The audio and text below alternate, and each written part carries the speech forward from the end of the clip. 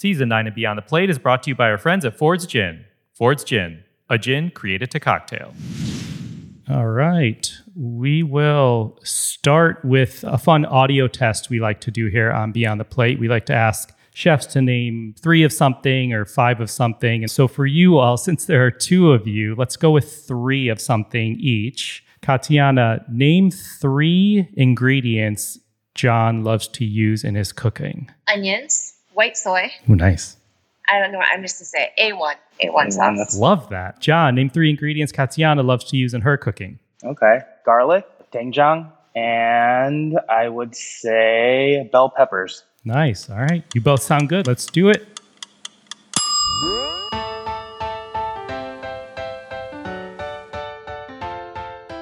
Hey everyone, I'm Cappy and you're listening to Beyond the Plate, the Duo season. I'm a chef by trade and hospitality professional. By day, I head up Rachel Ray's culinary operations and co-founded her cooking and kids charity called Yummo.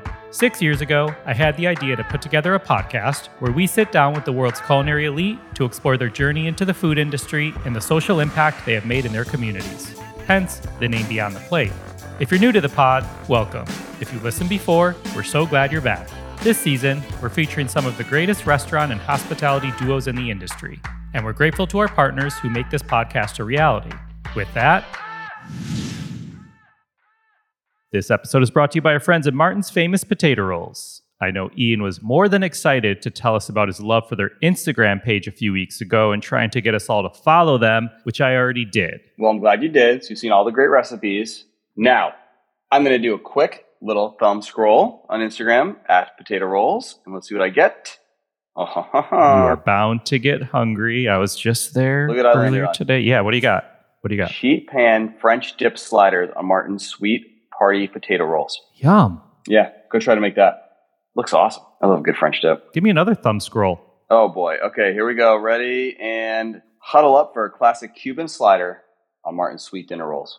So really the sliders, but I do love those little rolls. I've been getting the long rolls, like the hot dog style ones. Oh, we have those now in my house. Ella put those in our cart the other day at the grocery store out of nowhere. It was pretty funny. I was like, perfect. On brand, if you will. Awesome. Love it. So, by the way, everybody, last year, Martin's donated nearly 40,000 pounds of bread and rolls to charitable causes. So before we go, I'd love to share how their mission encompasses more than just baking the best bread and providing good American jobs. They also believe in giving back to their community and the world around them. Through volunteering time and donating resources, they support hundreds of charitable organizations such as food banks, after-school programs, disaster relief, and others that provide sustenance and comfort to people in need, both close to their baking facilities and abroad. So to learn more about Martin's and check out some great recipes, go to potatorolls.com and follow them on social media at Potato Rolls. For recipe inspiration.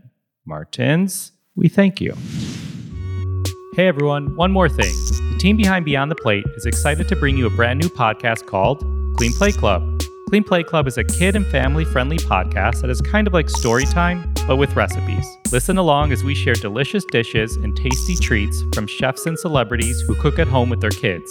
Clean Plate Club is a great way to get kids excited about food and cooking. Find it on all major podcast platforms and on Instagram at Clean Plate Club Pod. Now, enjoy this week's episode.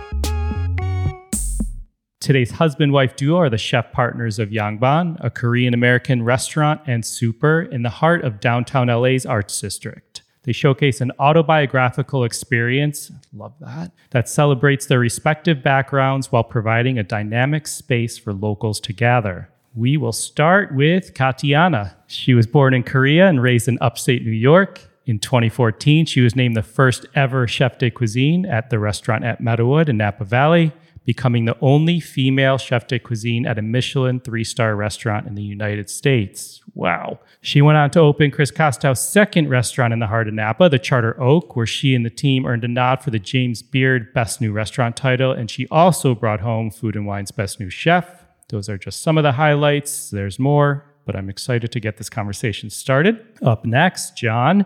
He grew up in the town next to my hometown, Highland Park, Illinois. As a first-generation Korean-American, he spent time at the world-renowned Alinea in Chicago, and several years later headed west, where he met Katianna. We'll have to get the timeline here. You all see where this is going.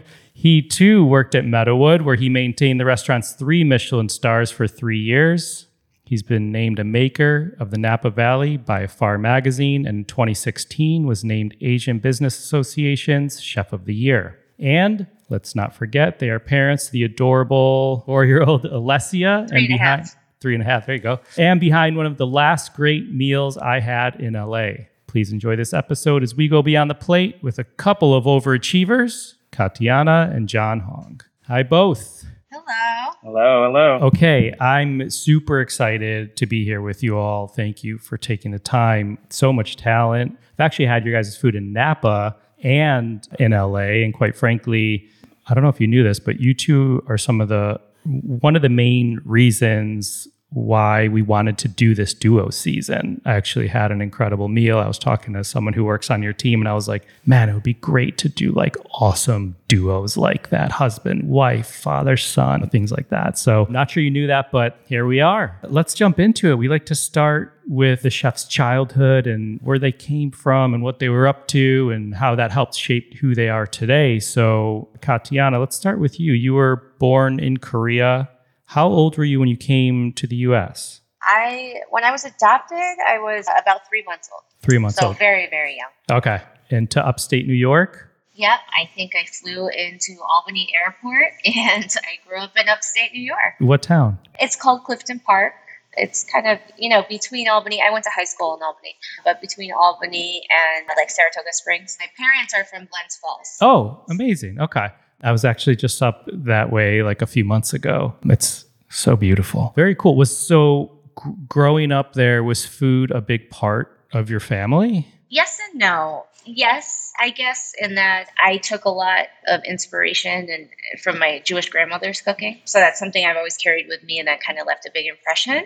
But then also no, in the sense of my mom doesn't really enjoy cooking. I think also when I was younger, it was just like a transitionary period of food, right? Like I think my parents had grown up where like TV dinners had come out and that was like a family thing to do, and canned vegetables and like convenience, was one of those things, like the Betty Crocker cookbook and everything.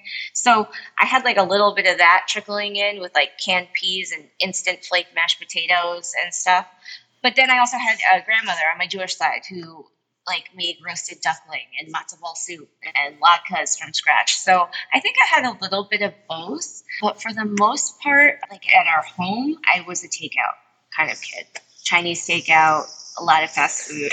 Did mom or dad cook or no? Mostly grandma. My mom did because as her duty, but I think as soon as we were old enough to be like, okay, I don't need to do this every night, she bowed out. My dad actually enjoys cooking. So as I was older, my dad did a lot of the cooking, but he's a very like meat and potatoes kind of guy. So we had a lot of roasts, a lot of putting things in the oven with like a can of some sort of soup or something, and then just leaving it till we all got home from school. And they're tasty. They're good. But there was a lot of repetition. Were you into food, or did you get into food at any point when you were younger? I did. I've always been into food. And it's really funny because I was adopted. So at some point in my life, someone speculated like maybe she wasn't fed, maybe like she was in like in an orphanage and they can't get to all the babies in time. So like you're when you want a bottle or be fed, you're not like someone's not getting to you as quickly as if you're in, like a home with just your parents. That's not true, by the way, because my daughter is just as obsessed with food as I am, and she has always been fed. But no, I've always been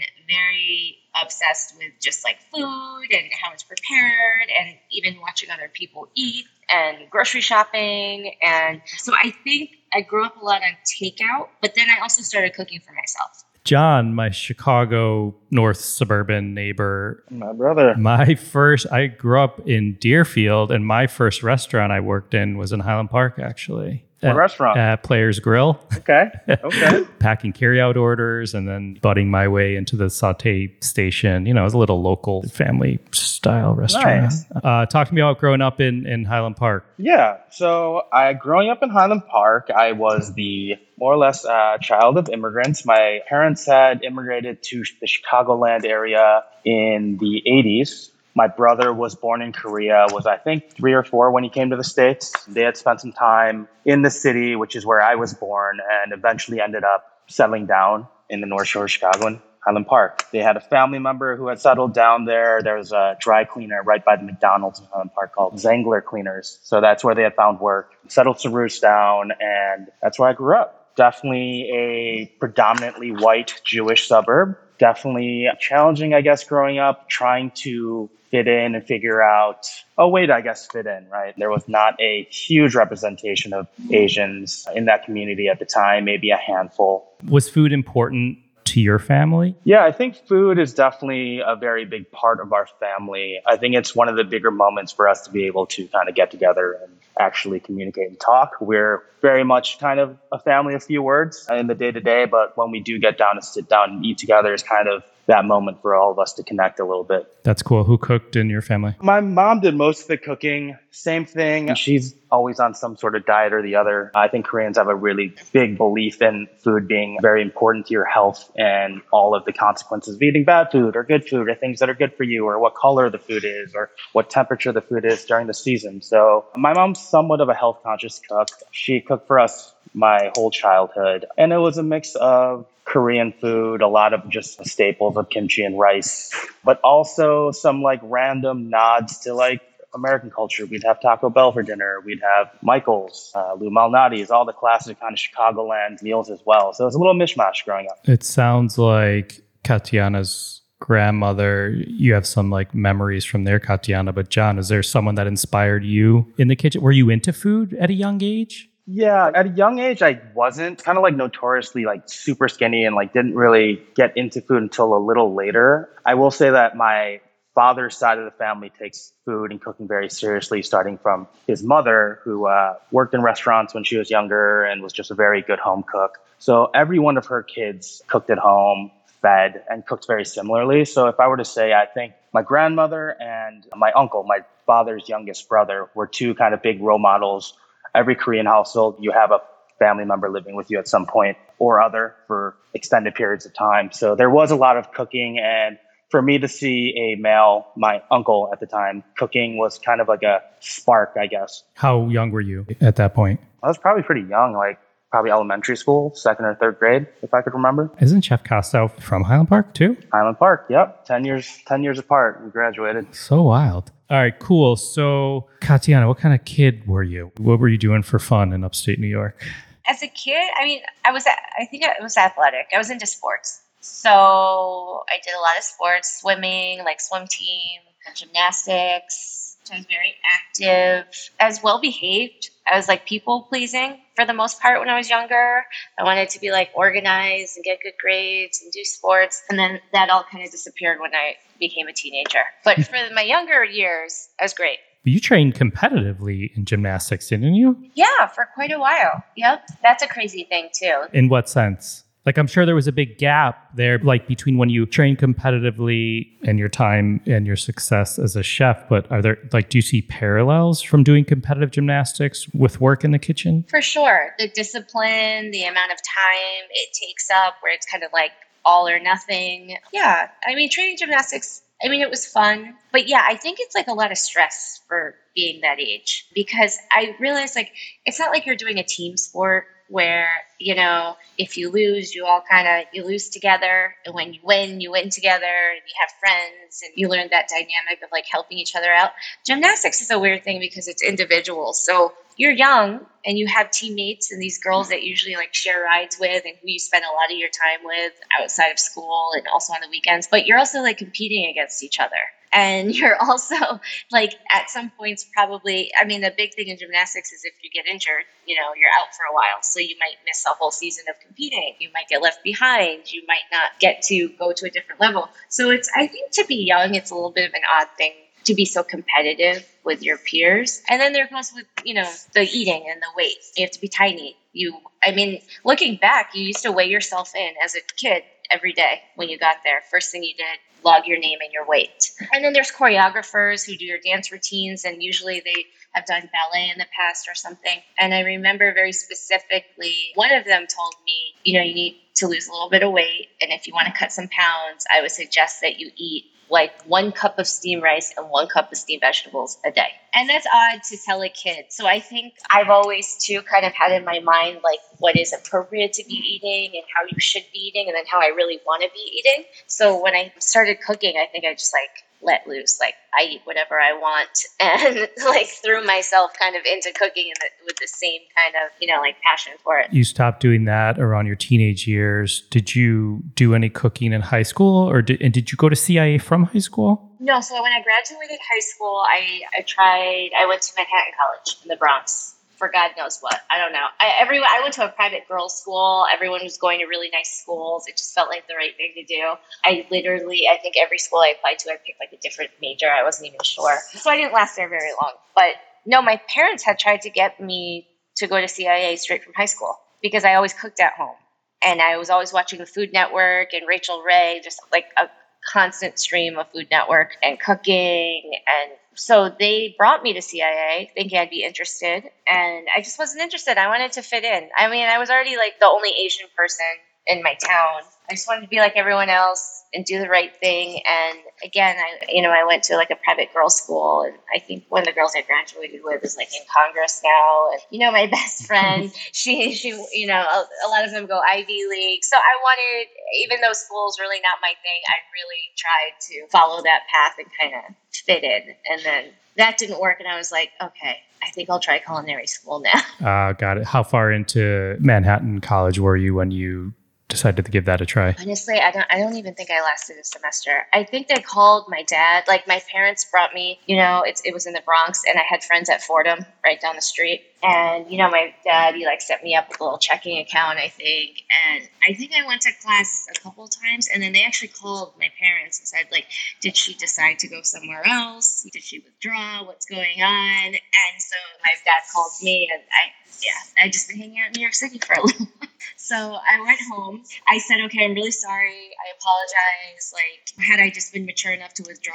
he probably would have gotten some of the tuition back, but it was like just over that mark. So I said, I'm really sorry. I'm ready to go to I'll go to CIA. Like, I don't know what else to do. And then he's like, well, I'm not just sending you to CIA. You just wasted all my money. So they actually had me try a community college program just to see if I was really going to stick to it before then going to CIA. So you go to CIA. Did you love it right away? I did. I loved it. Because I just wasn't really into school before, but this was so easy for me. Like, it was the first time I could not study and do what I wanted to do, but just kind of get by, in class, just because I was interested. So yeah, I loved it. And it was the first time too, I lived on campus and everything. So it was really cool to be around a bunch of other people who were that nerdy and into food like I was. Because before, just in high school, again, John was the same way, but we were the weird ones. They're you go home and watch the Food Network. I'm like, yeah, I like it. But that was odd. So all of a sudden to get to CIA and be on this huge campus full of kids who love the Food Network and people who want to cook and eat and go out to restaurants, I loved it. Is there any one thing that sticks out to you that CIA did for you that helped shape who you are as a chef today? I mean, there's a lot of things. I mean, first of all, their equipment in the classrooms are crazy. I had never seen professional kitchens like that. So just to be able to go there and practice in these beautiful kitchens with all this different equipment, and that's really wild. But no, I think just in a broader sense, it did teach me some discipline, because I think I did kind of what I wanted to do. Again, after gymnastics, I'm wanted to kind of be free. And CIA was a really good time for me to learn that balance of I like cooking and this feels fun to me, but then also taking it seriously, showing up on time, being in a uniform, being prepared, having all of your tools. I kind of took cooking from a fun hobby to there is a certain level of seriousness here and professionalism and expectations if this is something you really want to do for a career. Got it. And then you decided to go to UNLV after? Again, here I go again. I was like, I'm going to get my bachelor's because I just felt like you should. So yeah, so I had a lot of friends who were transferring to Cornell after doing 2 years at CIA. And I just really wanted to get out of upstate New York, go somewhere different. And so one of the suggested schools is UNLV for hospitality. So yeah, after 2 years at CAA, I transferred to UNLV. John, you went to culinary school as well. Did you go from high school or did you have a roundabout way? I actually had a similar path. I ended up doing about one trimester at DePaul over in Lincoln Park. Same thing. School was never really a thing I was very engaged in or good at, for that matter. So I struggled. I think growing up in District 113, you go to college after you go to high school. So that was the next logical step. I gave it a shot. Did not do well. Ended up really coming to culinary school as an excuse for dropping out of college. So obviously having parents that immigrated to the States, sacrificed a lot to be here, invested a lot in our education, to go home and say you're dropping out of college is a difficult conversation to have. So I kind of switched it around and back pocketed it by saying I'm dropping out of college, but I want to go to culinary school, not knowing what would come of it, but knowing that I had always had an interest in cooking and just giving it a shot. So wild. And you went to Chic, right? In Chicago? I went to Chic, which I don't think is there anymore, but say like Le Cordon Bleu program. And it was a little rough around the edges. I'm not going to lie. I do recall there being a hair salon on the first floor. I do remember walking into a lot of hair products and feeling very confused about that. But overall, it was a great experience. I think, was it the CIA? No. But it allowed me to, same thing, get my feet wet, be around like-minded individuals that were very interested in cooking. And Chic had people from all walks of life, people that have been working in the hotel industry for 20, 30 years. I met the executive chef of Maggiano's who had been there, once again, 20, 30 years. Kids like myself that had just came out of high school looking for a future or a path. And so I met a bunch of different people from all walks of life there, which was really cool. By the way, I too left Deerfield, went to a university for 2 years, and then left that university to go to culinary school. There's a pattern here. Yeah. There is a pattern. Well, because I think people forget that we still came up in a time where it was not cool to be cooking. It's either you're not smart enough to do anything else, or you don't have money to do anything else, or something bad has happened, or something unfortunate has happened. So yeah, you tried your best, to make something else work, I think, before you realize you're like, damn it, I think this is what I do. Yeah, totally. John, after culinary school, you went to work at Alinea. You had externed at Alinea, and then you went to work there full time after you graduated? Correct. Why'd you choose that type of restaurant?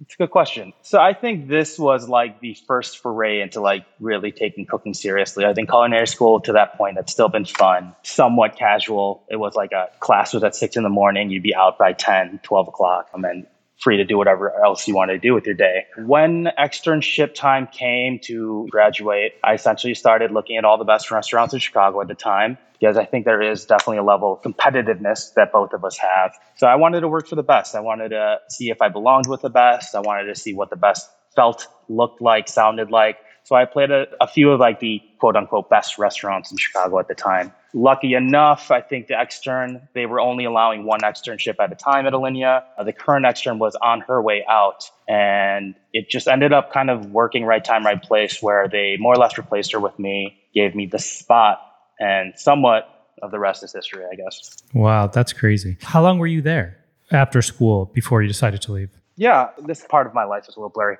But I externed there for a few months, ended up graduating culinary school, and came back for about a year and a half. When I came back as a full-time employee, I started in the front of the house as a food runner, as most prospective cooks there do, because there was such a long line of people trying to get in the kitchen. You would wait your turn more or less as a food runner, which I thought was actually a great kind of way to do it, and also a great experience as a young cook to see the other side of things so early in my career was actually really beneficial for me. That's interesting. That's pretty cool. There's this wild parallel. Katianna, I didn't realize you had a Jewish grandmother, but like when I was reading up on you all, so you guys use this like deli theme at Yangban. And I feel like I saw Katianna, there was inspiration from your days in New York, but really John's the one who grew up in this like primarily Jewish area with not incredible delis, but some delis. And I'm guessing that you guys have talked about this parallel somehow. So Katianna, you finish UNLV and then you go to LA to Melise? No, I did my externship at Melise when I was at CIA. And that, I think it was like 3 months or something. You go and you work somewhere. So I had done my externship at Melise. That was really tough. That was very intense. But at the end of it, I'm like, I kind of like that. I got back to school. School was boring. So I went to UNLV again, ended up dropping out of that and just starting to work. So I worked in Vegas for a little bit, then just kind of got sick of Vegas and decided to come back to LA. So I moved back to LA and then started working at Melissa again. I don't know which kitchens exactly you worked in Vegas, but you worked in some pretty incredible kitchens up until now. Can you tell me what you think like makes a great work environment and like which kitchen that was? I think definitely the most influential kitchens are probably the kitchen at Melissa and then the kitchen at the restaurant at Meadowood for sure. But you take something from every kitchen. When I was working in Vegas, I worked with somebody like an older, like seasoned veteran cook. And he was wearing like shorts and like a ripped t-shirt and he had like long stringy hair. And he was like that typical old like bad boy cook. But he taught me how to grill at like a really high volume place. And I'll always remember that. He was like super nice, super patient. And yeah, this was at like a big place in the Venetian. But I mean, they're crazy busy. They're just like pumping stuff out. So like getting on the line the first time in a place like that is really intimidating. But I learned a lot there. But at Melissa, I think as a young cook, again, because I did my externship there, when I went to CIA, I thought like, oh, this is professionalism. You know, you have to show up to class on time and in uniform. And there's long days when you're in the breakfast class. You have to be there at like some ungodly hour. And so I'm like, oh, okay, I get it. Like this is being professional. Then I went to Melissa to do my externship and I got a whole nother level of like intensity and professionalism. And, you know, Josiah's thing is it says it right on the wall in tile too, like in pursuit of excellence. Did you like that? I did. I've never worked in a place like that. I think I cried a few times, like my first day. And looking back, that's mortifying. I'm pretty sure like my first day there. Well, I did walk in with my CIA uniform and you have a toque on, you know, like, I don't know, they tell you to wear your uniform, which is mean. And Brendan Collins was the chef there and he's from London. He's British and he was like really intense and crazy. And he's like, take that off and don't fucking wear that again. I'm like, okay. And then I was like peeling carrots all night. And then I think at the end, he's like, what's wrong? Like I clearly must have had some sort of attitude on my face or something. And he's like, what's wrong? I'm like, I don't know. I just didn't think I was going to come all the way to California to peel carrots. And he's like, well, what did you think you were going to do? Anyways, that was huge, huge eye-opening experience. It was challenging. I thought I wanted to quit every day. I cried a bunch of times. But yeah, when I got back to school was like so boring. And I kind of wanted to go back like to that environment. Like after having a little time away and some reflection, I'm like, okay, I'm ready. I'm going to go back. And also wanting to kind of like succeed at that. I was so out of my element when I was an extern. I got like, everything caught me off guard that I'm like, all right, I'm going to go back. I'm going to go back and I want to be successful there. Wait, when you said I didn't come all the way to LA to peel carrots and he said, what did you think you were going to do? What did you say to him? Who knows? I think I started crying at some point that evening though, because I just remember how mortifying. I would I just wasn't prepared for that. I guess, watching the Food Network, well, that's great too. All these little things have so much to do with how we cook and who we are, because they don't make good shows like that as much anymore. But like just cooking, we were talking about this the other day. I just was so caught off guard. But then I kind of found it like addictive. For some reason, I missed it, which I did not expect. John, you go west from Alinea? Yeah. So working at Alinea, I was, I think, 20 years old at the time.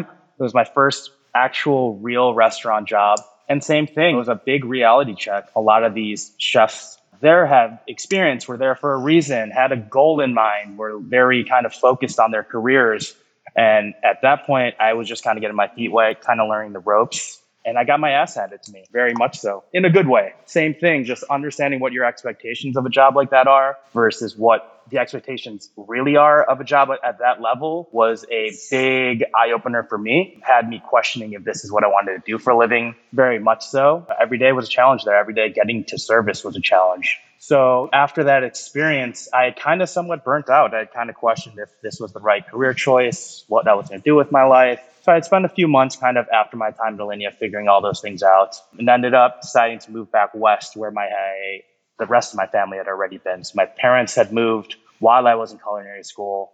My brother had moved as well. So I'd been kind of on my own since more or less like senior year of high school, freshman year of college. So I was ready. I think the city kind of beat me up a little bit. I think being in a town where you grew up and having a lot of your peers at that point as like sophomores in college partying, doing their thing was somewhat of a distraction for me, trying to balance like trying to do that while also having a career that is so all encompassing as cooking is. So I moved out west to kind of focus myself, rebalance myself, and kind of pick up some of the pieces. And was Melise the first kitchen you went to? Yeah. So yeah, it was. Same thing. I spent like probably about a year here kind of getting settled in. And when I started to kind of get the itch again, wanting a job, needing a job for that matter, and understanding that cooking was literally the only thing I knew how to do, I started the same thing, looking at the best restaurants in LA, started applying, started staging, and ended up reaching out to Chef Ken at Melise at the time, did a stage, ended up really enjoying my time there, feeling really good about it, and ended up joining the team there. Were you there, Katianna? I was already back and cooking and working there when John staged and then came. So was he yes chefing you, or were you yes chefing? I think everyone in the kitchen was yes chefing Kat for sure. She definitely had a very. She definitely. Remember your stage. I mean, they don't let you touch anything. I think you're just standing there. It's so awkward. You just have to stand there and watch, and it's hard to just stand in the same place when they make you do that. It's awkward. So I remember you standing there in the way. Yeah. And you guys start dating when you're both cooking? No, actually, we were both in different relationships at the time. I had a long distance relationship from someone from Highland Park. Kat was living with someone. So we were just acquaintances, coworkers for quite some time, actually, our whole time at Melise. We started dating in Napa. Oh, wow. But did you go to Napa together? No. Kat went first. Kat went first. She was probably there 4 to 6 months ahead of me and ended up getting me the job there as well. Oh, so interesting. So I thought you guys like were this team, and basically whatever city wanted to draft you, you were like this package deal or something. I wish. I don't love it. So Kat goes to Napa. You're at Meadowood. She helps you get a job at Meadowood. I love this. How would you say Napa's culinary scene is different than like the rest of the world? It's such a special place out there, but... Yeah, I mean, I think you nailed it. I think Napa is such a special, somewhat insular place. For both of us as kind of vagabond traveling chefs, to find a place like Napa where you can set roots, quiet down some of the outside distractions of life was something we were both yearning for, somewhere to place roots, somewhere to really just focus on our craft. And a place like Napa that has such a high importance on agriculture and product and just the local community of people that care about what they do in somewhat of a small town vibe was something that kind of, I think, shaped both of our careers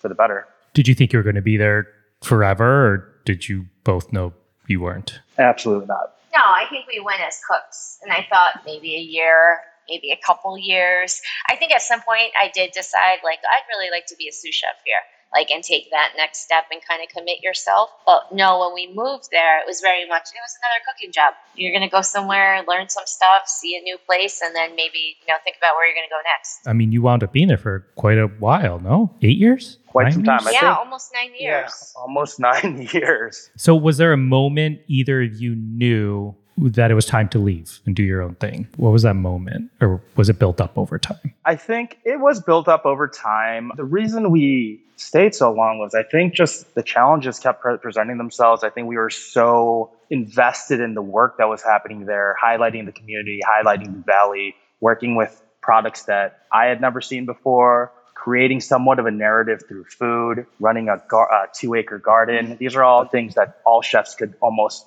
dream of and never really be able to work with these kind of products and these kind of infrastructures. So we were just, I think, more or less 2 kids in the playground. This was the ideal place to cook in my mind, which is what just kept us there so long.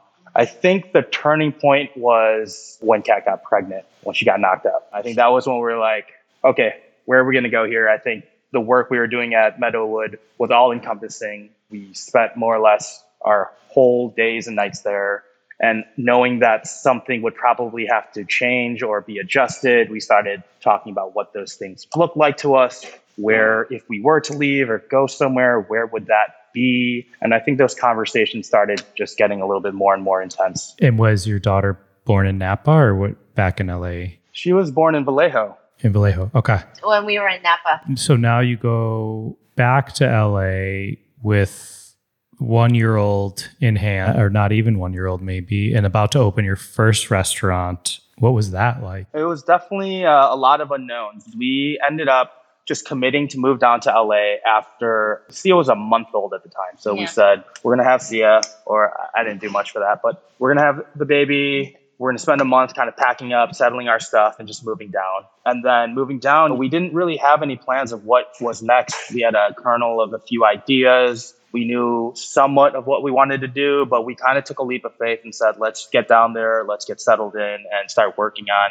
this project, at which point we didn't know what it was, but we knew, once again, some kernels of what we wanted to do and what was important to us to highlight and do. And then the pandemic happened. Wow.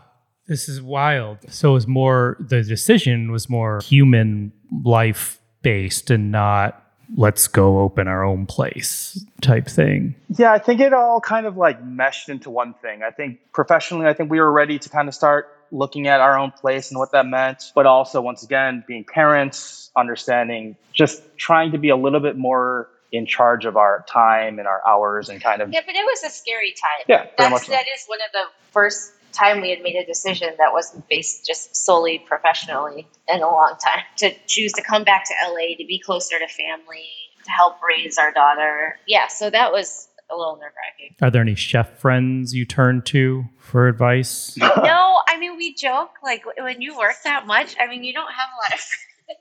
So again, I was stressed out. It was an uneasy time. More stress than John? Yeah, I wear stress very well. But no, it was pretty fun. It was a pretty stressful time, I'm not going to lie. We ended up moving in with my parents, which was just also stressful. And Kat got to experience living in a Korean household for a few months. But also, when you have that drive to be a CDC or to be in charge, right? When you're like, it's competitive. Like, I used to look at other cooks, like, get out of my way. Like, I didn't care if someone quit. I'm like, great, then I'm going to take your spot. So when you're competitive like that, there's also like a need for control. Like, I want to be in charge. I've always had that. So with having our daughter and deciding just to like move and not know what we're doing and leave this place that we had been and leave our mentor and this pseudo family that we've had for a really long time and all the opportunities that it had brought us. I mean, we had traveled the world with that job during those 9 years with Christopher and everything. I mean, that was scary because for me, I want to be in control of what's happening. So yeah, for the first time to be like, let's move closer to family because I think that's the right choice for our daughter. And then also like, let's just start throwing around ideas and I hope someone's interested and maybe, and I'm wondering like, or am I going to end up, doing something I don't want to do in a few months and we should have just stayed. And I was very stressed about that time. We talk about stress and how you wear it and things like that. All interesting. Katianna, tell us one thing you depend on John for. Could be in the kitchen or out. It's a long list. I mean, yeah. Where do we start? Where do I start? Let me open this file. Sometimes when I can't get the garbage bag to squeeze over the garbage. No, I would say mainly like balance, right? Like in terms, and I would say for home and for work professionally, John is a little bit more calculated, a little calmer, a little more patient. I would say I get very stressed out. I get very worked up. I go from like 0 to 100 very quickly. So John brings a level of like just calm and professionalism and kind of will get me back to a normal working level at a few times throughout the day. Yeah. John, how about one thing you depend on Katianna for? Dinner. I think...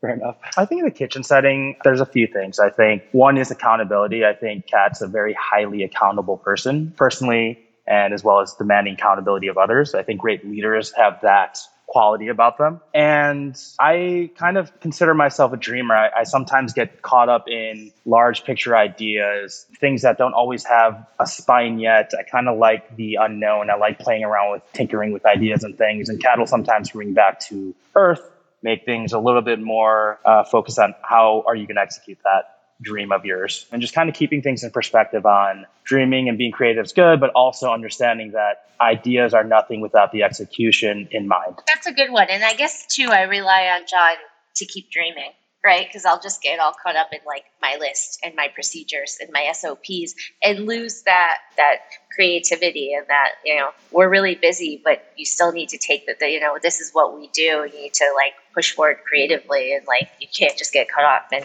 scheduling. like, go back to what started this all, which is like ideation and creation and evolution. And so he reminds me of that a lot. I like that. So speaking of, how are decisions made? I guess take a new dish, for example. Like, do you all work on it together? Or does one of you work more so on that, and then the other one comes in and they're like, when the hell did this get put on the menu? Or how does that? I think it's a highly collaborative process. I think the work we did before here at Meadowwood was also kind of like somewhat of the foundation of how we cook here, which is once again highly collaborative. For us, the process is just as important as where we're trying to go, because we are cooking in a style that we've never necessarily traditionally cooked in before. We're taking a lot of personal anecdotes, personal stories, personal feelings of coming up and being Asian American, and me growing up in a Jewish community, Kat having a Jewish grandmother. A lot of these ideas and trying to funnel it into something that makes sense is singular, has been the work, really. And it takes kind of both of us, both of our perspectives to kind of nail it. And when we nail it, you feel it. Yeah, I think it's a collective different. Kind of collaborative process for sure. I mean, Yangban is still, it's a pretty young restaurant today and crushing it. What do you know today that you wish you would have known when you opened? It may sound silly, but we were just talking about this the other day with, we're doing like a little design refresh this summer, and it's by no means like redesigning, or it's really like a natural progression and an evolution, which we always planned. Like, I think John said it best when he said, like, Yangban for us, it was a conversation starter on culture, food, identity, being Asian American, challenging restaurant norms. It truly was a conversation starter. So I think while we have evolved and made a lot of changes in a very quick time, in less than 2 years, we feel like it had to happen that way. And that every step of the way, just like kind of your process of cooking and traveling and working with different people, they're all important. So there's no singular experience that's necessarily more important than the other. And so I don't wish I knew anything different. I think the things that we have maybe realized from last year, they had to be realized though, and it had to happen organically. So, I think I'm grateful that the evolution has continued to go, and that we've been given the opportunity to evolve, really, and to figure this out and change and work at it. Hey everyone, I want to take a quick second to give some love to our friends at Ford's Gin. If you remember earlier this season, we mentioned they are presenting sponsor of Beyond the Plate for season 9, and we had some really fun things ahead. We hope you've been tuning into our Beyond the Drink episodes every other week right here on Beyond the Plate. We've had some awesome bartenders coast to coast from Oakland. We've had some from LA. We're going international a little bit this season. So we have some great episodes coming up with a duo out of London. We have an excellent bartender out of Australia. So please stay tuned for that. It's really refreshing, to be quite honest, to hear from all these bartenders around the world as they share their love of Ford's Gin, of Simon Ford, of what they've done for gin in the bartending community. So it's really excellent. Yeah, and I've even learned how to make a proper daiquiri the other day, Cappy. Oh, that was a good one. The Nashville duo, yeah. So here's the deal with Ford's. We all know seeing a bunch of different gin bottles at a bar, restaurant, or liquor store can be a little daunting. So Ford's Gin was crafted by bartenders for bartenders and at-home bartenders alike to make a really good gin cocktail. And I have a couple really good stories actually off this, Cappy. My wife's colleague listened to an episode, went to Singapore where she had heard about a Ford's Gin cocktail from Beyond the Drink, and she ordered it. So it was a 10 out of 10.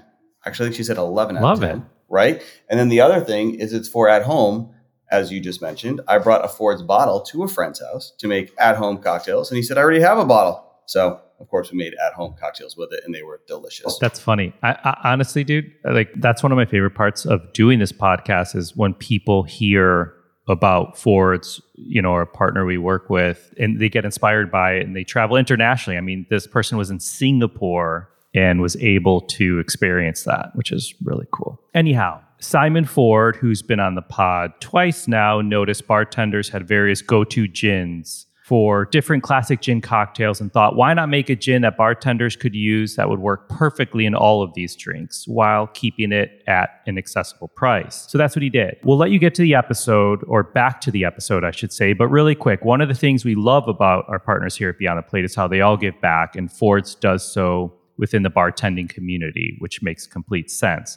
They've also supported events and fundraisers and continuously have the bartending community in mind. So if you'd like to learn more about Ford's Gin, go to fordsgin.com and follow them on social media at Ford's Gin. Please drink responsibly. Ford's London Dry Gin, 45% ABV, Brown Forman, Louisville, Kentucky. Ford's Gin is a registered trademark. Ford's Gin, we thank you. And now back to this week's episode. I am a sucker for gin and a sucker for gin these days for sure. And I believe when I was at the restaurant, I had that Blossom cocktail on your menu.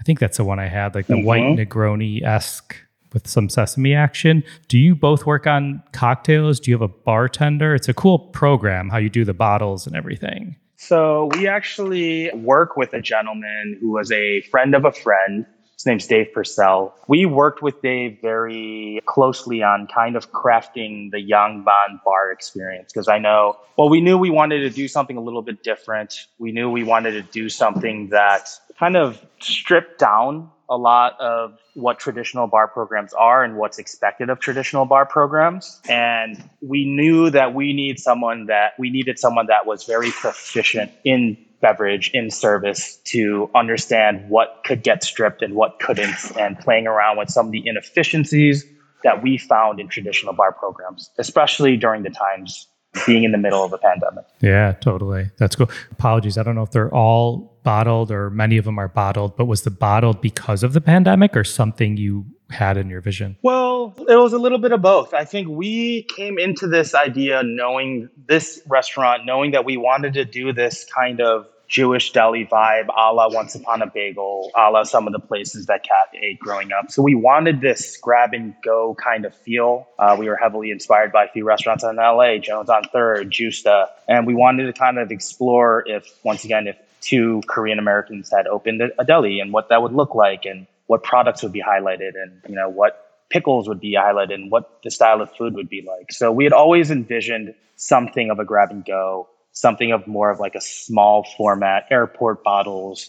We wanted it to feel fun. We wanted it to feel reminiscent of some of the food stalls in Korea, traveling abroad, just eating on the side of the street. And that's kind of what we were trying to explore with the super and being inspired by local neighborhood Korean grocery stores as the kind of jumping off point to it. I love that. Okay, so since opening Yangban, you've received the following and then some.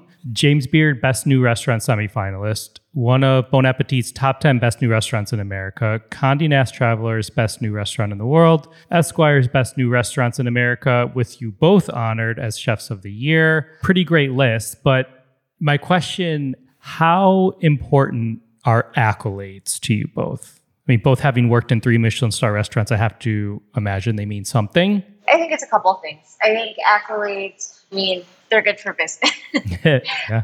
There's a part of it, we want to run a healthy business, right? And I want to give opportunities to our team members and our staff and continue growing and providing more opportunities. And so those help. Just get people in our doors and maybe reach a different audience, get some new guests. Another side, I don't think it's as much about accolades as it is just acknowledgement for your work and your time and your ideas and maybe your contribution to this industry. That for us, like when there are awards kind of acknowledging those things, those mean a lot to us because cooking is a trade. We love it. We're hands-on tradespeople.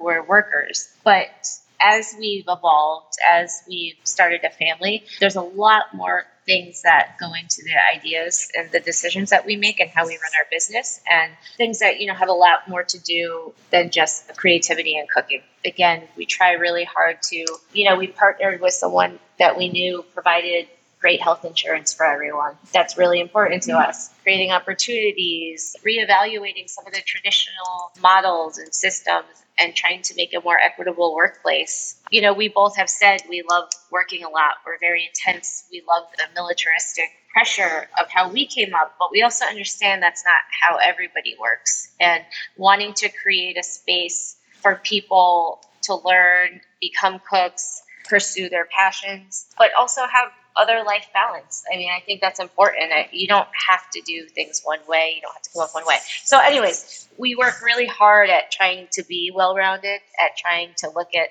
things in other perspectives. This definitely is not just about like ego cooking for us. We're trying to do something good for our community and be like positive members of the community in other ways than just food. I mean, food is our language, I think, and that's how we'll get there. So if something acknowledges some of that work and just trying to be good people and make good food and provide opportunities for others, that's important. Yeah, and I think, there's a duality to awards. I feel like in basketball, there's a championship at stake. In baseball, there's the World Series. I don't think personally for me that cooking is a competitive thing in general. Being the best restaurant in America, what does that necessarily really mean? With that being said, I think for me, receiving acknowledgments, receiving awards for the work we're doing are more or less like points of encouragement for the work we're trying to do. It just helps us get through those tough days, those tough weeks of running a business, being in charge of 40 to 50 people's livelihoods. Having the pressures of running a restaurant day to day are no joke. So for me, I use those as things to kind of, once again, reinvigorate, refocus you on the work that's at hand, the task that's at hand, the ultimate goal. And that's where I think the awards and stuff have a lot of meaning for the work we're doing here, bringing awareness to some of the work we're doing here. And all those things are a win for us, for sure. Yeah, I like that. What's next for you both and Yangban? Do you miss fine dining? Yes, I think we'll always have a fond place, I guess, in our hearts from fine dining. And honestly, we do still explore a lot of elements of fine dining here at dinner at Yangban. So I don't think that part of us will ever die. But yeah, I think we do miss like the ultra high end stuff. It's amazing. Sorry, I have this habit of like asking a question and then asking a follow-up question, which is not similar to the first one. And the first one I asked was, what's next? So let's go back to that. You mentioned a little bit of a redesign, huh?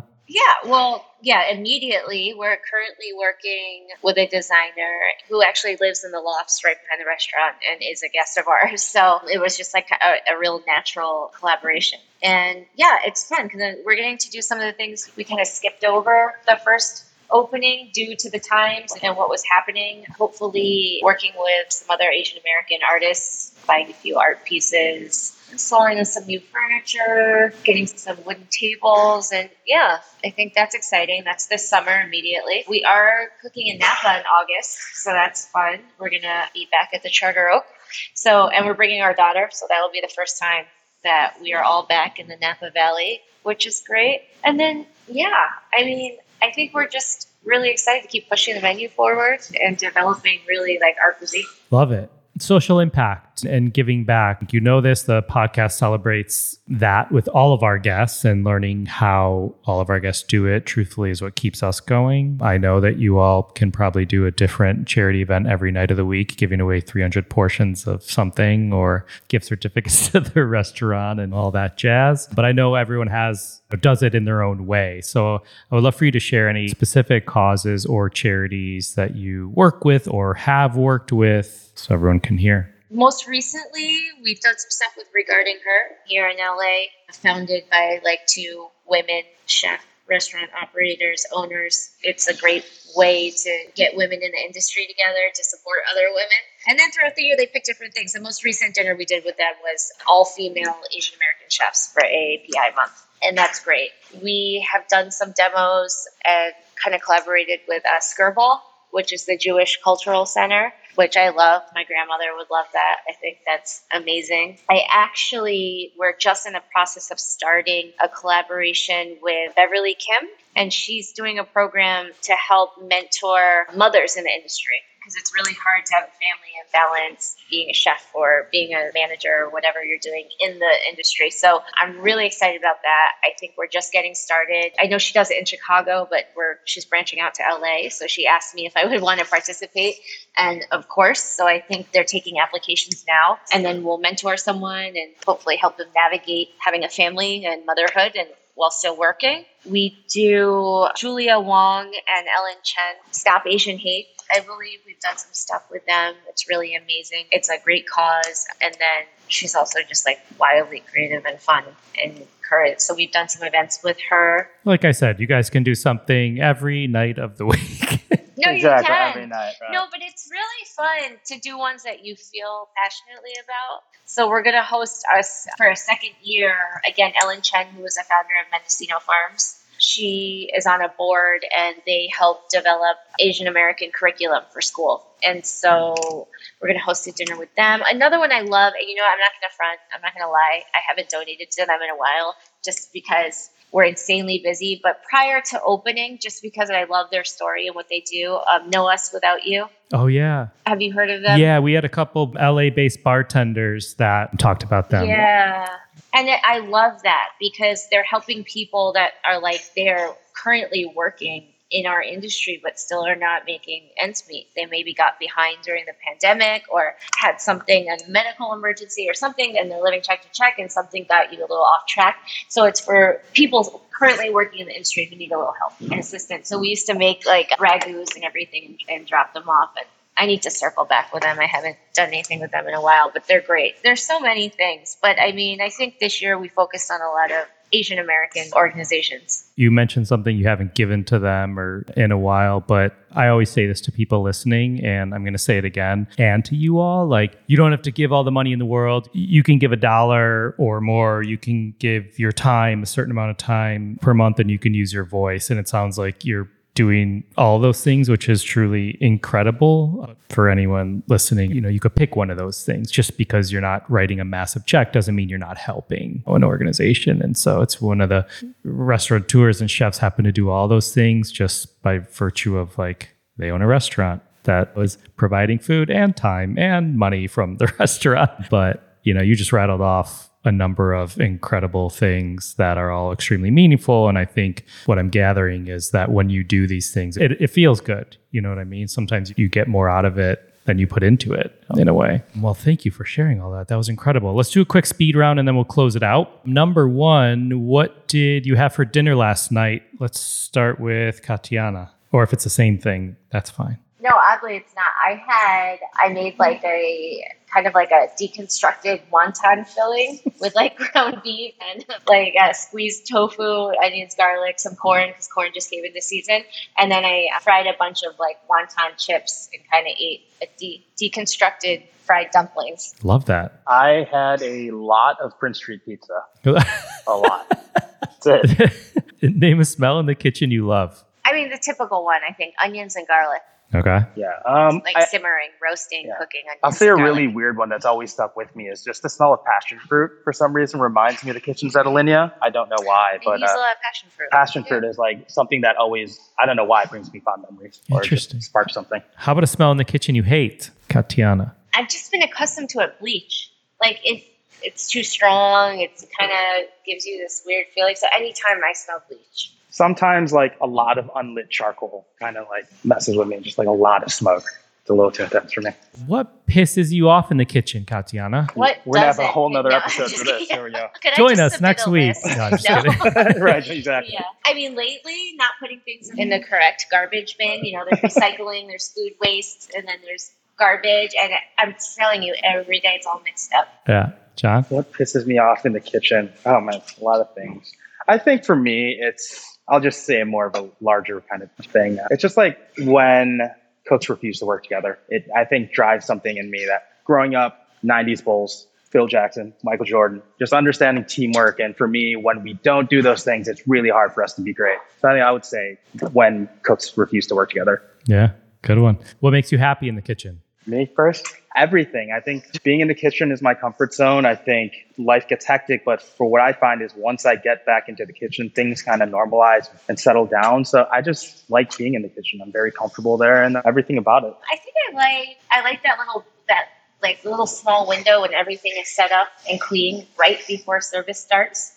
That like all day you're kind of pushing and like half set up and half still cleaning and breaking down from staff meal. But there's just like a little window where things are just set and nothing has happened yet. So it looks really nice and orderly and everyone's kind of like taking a breath. That little period is really That's cool. nice time. I like it. All right. So we started the episode with ingredients. You said that the other love to use in your cooking. I want to hear one we'll never see in your cooking. John, is there an ingredient we will never see in Katianna's cooking? An ingredient you will never see in Katianna's cooking.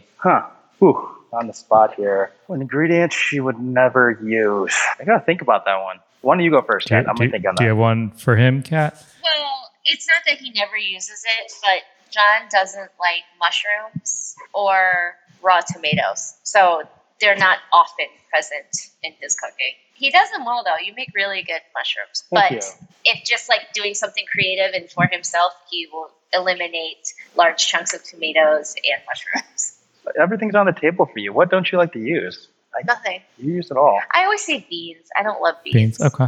But that's not true. I do sometimes. That's, everything. I don't really have anything. That's true. Closing it out, there's this theme here this season, obviously, of duos. But how about any advice for future duos going into business together? Could be in the kitchen or not. I think for me, it's trying to carve out some roles in one, highlighting what each other do best, but also trying to help amplify and balance the things that we don't do well, and just being a good teammate and communicating. I think communication is very key, verbal and nonverbal, being able to be on the same page and making sure that when we're not on the same page to try to get back on the same page is really important. That's great. Love that. I think I would, maybe not advice, but just, I guess advice.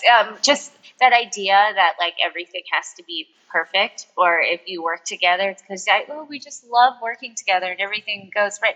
Like that's not what it's about at all. I actually think when you find someone to work with or a partner to work with, it's about holding each other accountable. It's about having a different perspective. It's about balance. So like that idea that everything will be great and that's why we work together or that's why we're partners, I think it's actually opposite.